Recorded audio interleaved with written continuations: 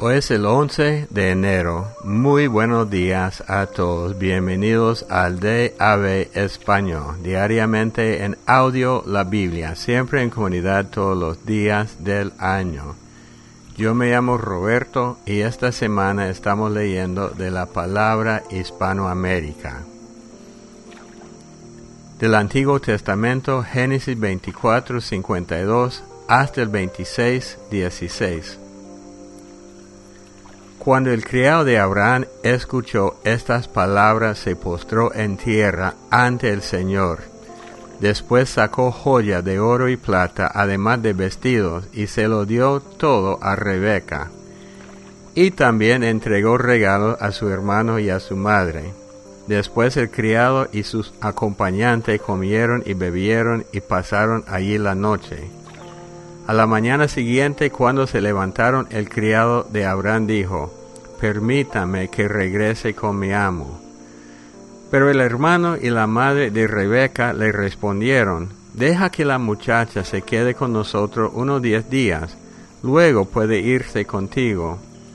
Pero el criado insistió: «Ya que el Señor ha dado éxito a mi viaje, no me entretengan. Déjeme regresar con mi amo». Ellos dijeron: «Llamemos a la muchacha y que ella decida». Así que llamaron a Rebeca y le preguntaron: «¿Quieres irte con este hombre?» Ella respondió: «Sí». Entonces dejaron marchar a Rebeca y a su nodriza con el criado de Abraham y sus acompañantes, y bendijeron a Rebeca con estas palabras: «Tú eres nuestra hermana. Sé madre de miles y miles, y que tus descendientes conquisten las ciudades enemigas».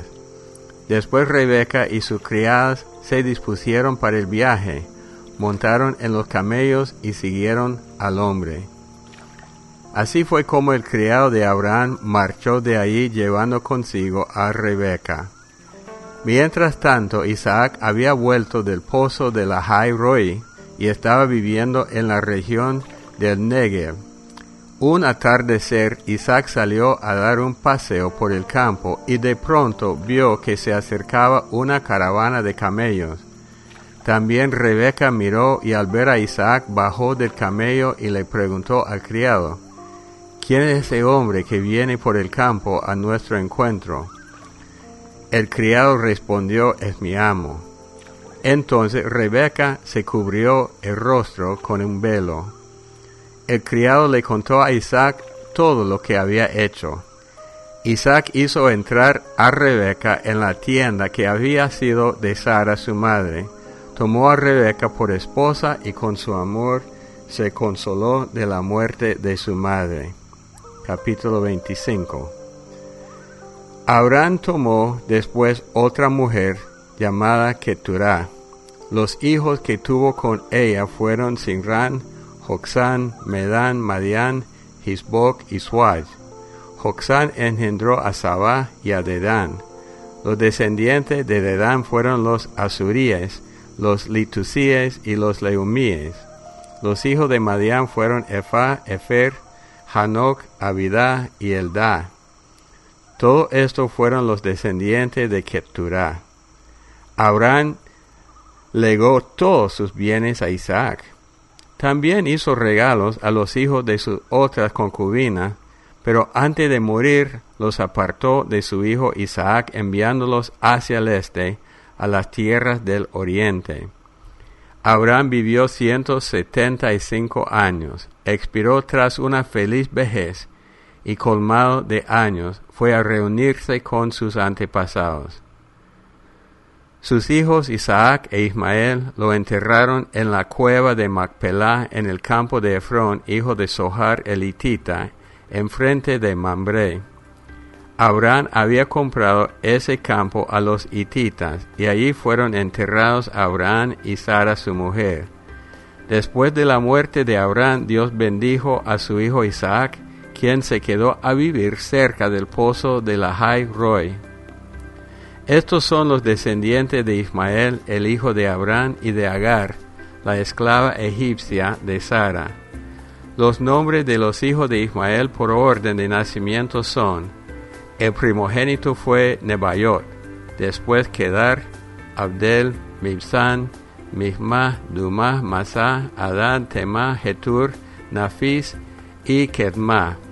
Estos son los nombres de los 12 hijos de Ismael, y con esos mismos nombres se conocieron sus propios territorios y campamentos. Cada uno era jefe de su propio clan. Ismael vivió 137 años, al cabo de los cuales expiró y fue a reunirse con sus antepasados. Sus descendientes se establecieron en la región que está entre Havilá y Sur, cerca de Egipto, en la ruta de Asor. Ismael murió estando presente todos sus hermanos. Esta es la historia de Isaac, hijo de Abraham. Abraham engendró a Isaac. Isaac tenía 40 años cuando se casó con Rebeca, hija de Betuel, arameo de Parán Aram, y hermana de Labán, también arameo. Isaac suplicó al Señor por su mujer porque era estéril. El Señor oyó su oración y ella quedó embarazada. Pero los hijos que esperaba se peleaban dentro de su vientre, así que Rebeca se dijo: si esto va a seguir así, ¿para qué vivir? Entonces fue a consultar al Señor, y el Señor le respondió: 2 naciones hay en tu vientre, 2 pueblos separados desde tus entrañas. Uno será más fuerte que el otro, el mayor servirá al menor. Cuando llegó el momento del parto, resultó que había mellizos en su vientre. Salió primero uno, pelirrojo y todo el velludo como un manto peludo, así que lo llamaron Esaú. Detrás salió su hermano, agarrado con una mano al talón de Esaú. A este lo llamaron Jacob. Cuando nacieron, Isaac tenía 60 años. Los niños crecieron, y Esaú se convirtió en un diestro cazador que prefería vivir en el campo, mientras que Jacob era un hombre tranquilo, apegado a la vida sedentaria. Isaac tenía preferencia por Esaú porque le gustaba comer de lo que él cazaba, mientras que Rebeca se inclinaba por Jacob. Cierto día Jacob estaba guisando un potaje cuando Esaú llegó muy cansado del campo y le dijo: tengo hambre, dame de comer de ese guiso rojo. Por eso a Esaú también se lo conoce como Edom. Jacob respondió: solo si me vendes ahora mismo tus derechos de primogenitura. Esaú dijo: estoy que me muero de hambre. ¿Qué me importan a mí los derechos de primogenitura? Jacob insistió: júramelo antes. Esaú se lo juró, y de ese modo le vendió a Jacob su derecho de primogénito. Entonces Jacob sirvió a Esaú pan y el potaje de lentejas. Esaú comió, bebió, se levantó y se fue. Así fue como Esaú mal vendió sus derechos de primogénito. Capítulo 26. Por aquel tiempo la región volvió a sufrir hambruna, aparte de la que había padecido anteriormente en los días de Abraham. Por eso Isaac se dirigió a Gerar, donde residía Abimelech, rey de los filisteos. El Señor se le apareció y le dijo: no bajes a Egipto, quédate en la tierra que yo te indique. Reside en esta tierra y yo estaré contigo, y te bendeciré, porque a ti y a tu descendencia les he de dar todas estas tierras. Así cumpliré el juramento que le hice a tu padre Abraham.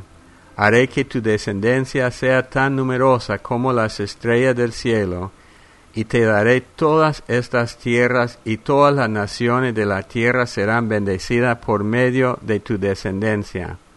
Ya que Abraham me obedeció y guardó mis preceptos y mandamientos, mis normas y leyes. Isaac se quedó a vivir en Gerar, y cuando los lugareños le preguntaban si Rebeca era su mujer, él respondía que era su hermana, pues no se atrevía a decirles que era su mujer, no fueran a matarlo por causa de la belleza de Rebeca. La estancia de Isaac en aquel lugar se fue dilatando, y un día Abimelech, rey de los filisteos, mirando por la ventana, vio a Isaac acariciando a Rebeca su mujer. Entonces Abimelech mandó llamar a Isaac y le dijo: «Así que Rebeca es tu mujer, ¿por qué dijiste que era tu hermana?» Isaac le respondió: «Yo pensé que tal vez me matarían por causa de ella». Abimelech le dijo: «¿Cómo se te ha ocurrido hacernos esto? Poco ha faltado para que alguno del pueblo se hubiera acostado con tu mujer, y nos hicieses a todos culpables». Y Abimelech ordenó a todo el pueblo: «Quien moleste a este hombre o a su mujer será condenado a muerte». Isaac sembró en aquella tierra, y ese año cosechó el céntuplo, porque el Señor lo bendijo. Así que Isaac se fue enriqueciendo cada vez más, hasta que llegó a ser muy rico. Llegó a tener tantas ovejas y vacas y tantos sirvientes que los filisteos acabaron enviándole, y cegaron con tierra todos los pozos que los criados de su padre Abraham había cavado, cuando éste aún vivía. Entonces Abimelech dijo a Isaac: «Apártate de nosotros, porque te has hecho más poderoso que nosotros». Mateo 8, 18 al 34. Viendo Jesús que lo rodeaba una gran multitud, mandó que lo llevaran a la otra orilla del lago.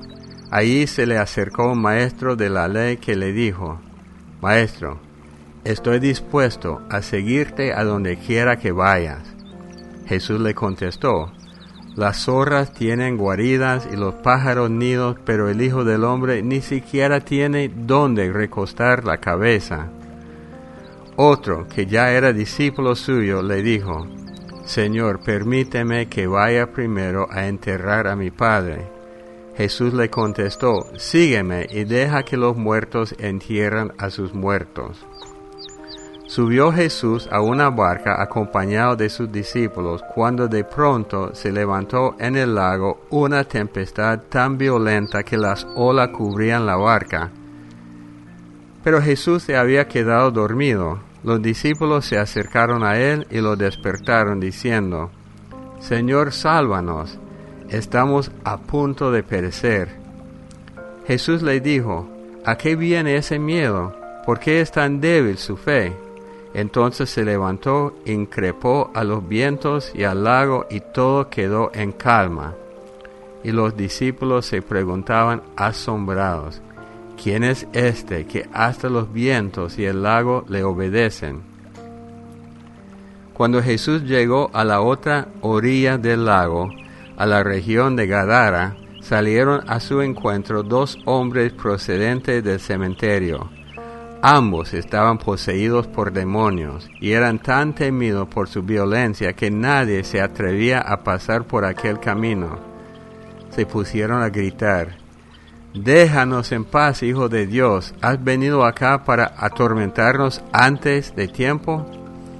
A cierta distancia de allí estaba paciendo una gran piara de cerdos, y los demonios le suplicaron a Jesús: «Si nos echa afuera, envíanos a esa piara de cerdos». Jesús le dijo: «Vayan allá». Los demonios salieron y se metieron en los cerdos, y de pronto la piara se lanzó pendiente abajo hasta el lago, donde los cerdos se ahogaron. Los que cuidaban los cerdos salieron huyendo, y al llegar al pueblo contaron todo lo que había pasado con aquellos hombres poseídos por los demonios. Entonces la gente del pueblo fue al encuentro de Jesús, y al verlo le rogó que se marchara de su comarca. Salmo 10, 1 al 5. Has escuchado, Señor, el deseo de los pobres. Señor, ¿por qué permaneces lejos y te ocultas en tiempo de angustia? Con su arrogancia el malvado acosa al débil. Ojalá quede atrapado en la trama que ha urdido. El malvado se enorgullece de su ambición, el codicioso blasfema e injuria al Señor. El malvado en su soberbia de nada se preocupa. No hay Dios, esto es todo lo que piensa. Sus caminos siempre prosperan, tus mandatos están lejos de él. A todos sus enemigos desprecia. Proverbios 3, 7 y 8. No presumas de sabio. Respeta al Señor y evita el mal. Ello dará salud a tu cuerpo y fortaleza a tus huesos. Sigue la historia de la descendencia de Abraham. Ahora Isaac se casa con Rebeca, tiene 2 hijos. Rebeca, lo curioso que en su embarazo fue duro. Y en medio del embarazo, cuando pensaba ella mejor morir, ella buscó a Dios. Entonces es una lección sencilla, siempre hay que buscar a Dios, y Dios le contestó. Hay 2 naciones dentro de tu vientre, y el menor será más grande que el mayor. Entonces nacen Esaú y Jacob, son muy diferentes. Esaú, hombre de campo, y Jacob, hombre más tranquilo que se quedaba en el campamento. Pero según la costumbre, Esaú tenía el derecho de la herencia más grande, la primogenitura. Pero un día, como relata la historia, él llega del campo cansado y con hambre, y Jacob está preparando un guiso, una sopa, un guiso. Y Esaú quiere un poco de la sopa, pero Jacob le hace comprometerse a venderle la primogenitura, o sea, el derecho de primogénito, en cambio al guiso. Y Esaú, sin pensar en el futuro, solo pensando en el momento, vendió su derecho. Más adelante se arrepiente, pero es tarde. Una lección muy sencilla para todos nosotros. No debemos tomar decisiones con implicaciones a largo plazo solo para salir de un apuro en el presente, o llegamos a ser como Esaú. Jacob era tramposo, pero estaba pensando en el futuro. Muchos de nosotros estamos tan enfocados en el presente que cometemos errores que cambian el futuro de nosotros. Esto sucede muchas veces en el mundo de negocio, cuando uno hace algo inmoral o no correcto para ganar un poco más y más adelante paga el precio. O el hombre y la mujer que no son esposos y tienen relaciones y tienen un momento de emoción, pero más adelante tiene que pagar la cuenta. Entonces la lección para nosotros es que tengamos ojos viendo la eternidad y viendo toda la misión que Dios nos ha dado a nosotros para cumplir, y no sacrificar el futuro que Dios nos ha dado por algo muy pasajero. Oremos. Padre Dios, en este día te damos gracias por tu palabra. Una vez más, tú explicas muy claramente la necesidad de siempre buscarte a ti, como hizo Rebeca. Y nos explica a través del mal ejemplo de Esaú que no debemos cambiar nuestro futuro por algo que no tiene valor. Gracias, Señor, te damos. Gracias, Señor, por bendecirnos a todos nosotros en esta comunidad con esta revelación, en el nombre de Cristo Jesús.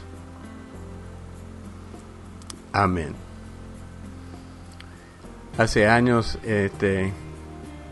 los que graduaron de la secundaria de nosotros, muchos al final de sus estudios estaban llorando porque no tenía buenas notas. Porque en sus estudios, en sus últimos 3 años, la pereza del momento o el placer del momento impedía a ellos que estudian. O la pereza pero al final hubo un precio y no pudieron sacar las becas que querían. Entonces es una lección para todos nosotros siempre pensar en el futuro. Bueno, como siempre, para oír sus comentarios, sus peticiones de oración, sus oraciones, sus saludos, lo que sea, el número telefónico para dejar su mensaje en Estados Unidos, Canadá y Puerto Rico, 877-212-1815. En México, el número telefónico 55-4170-7522.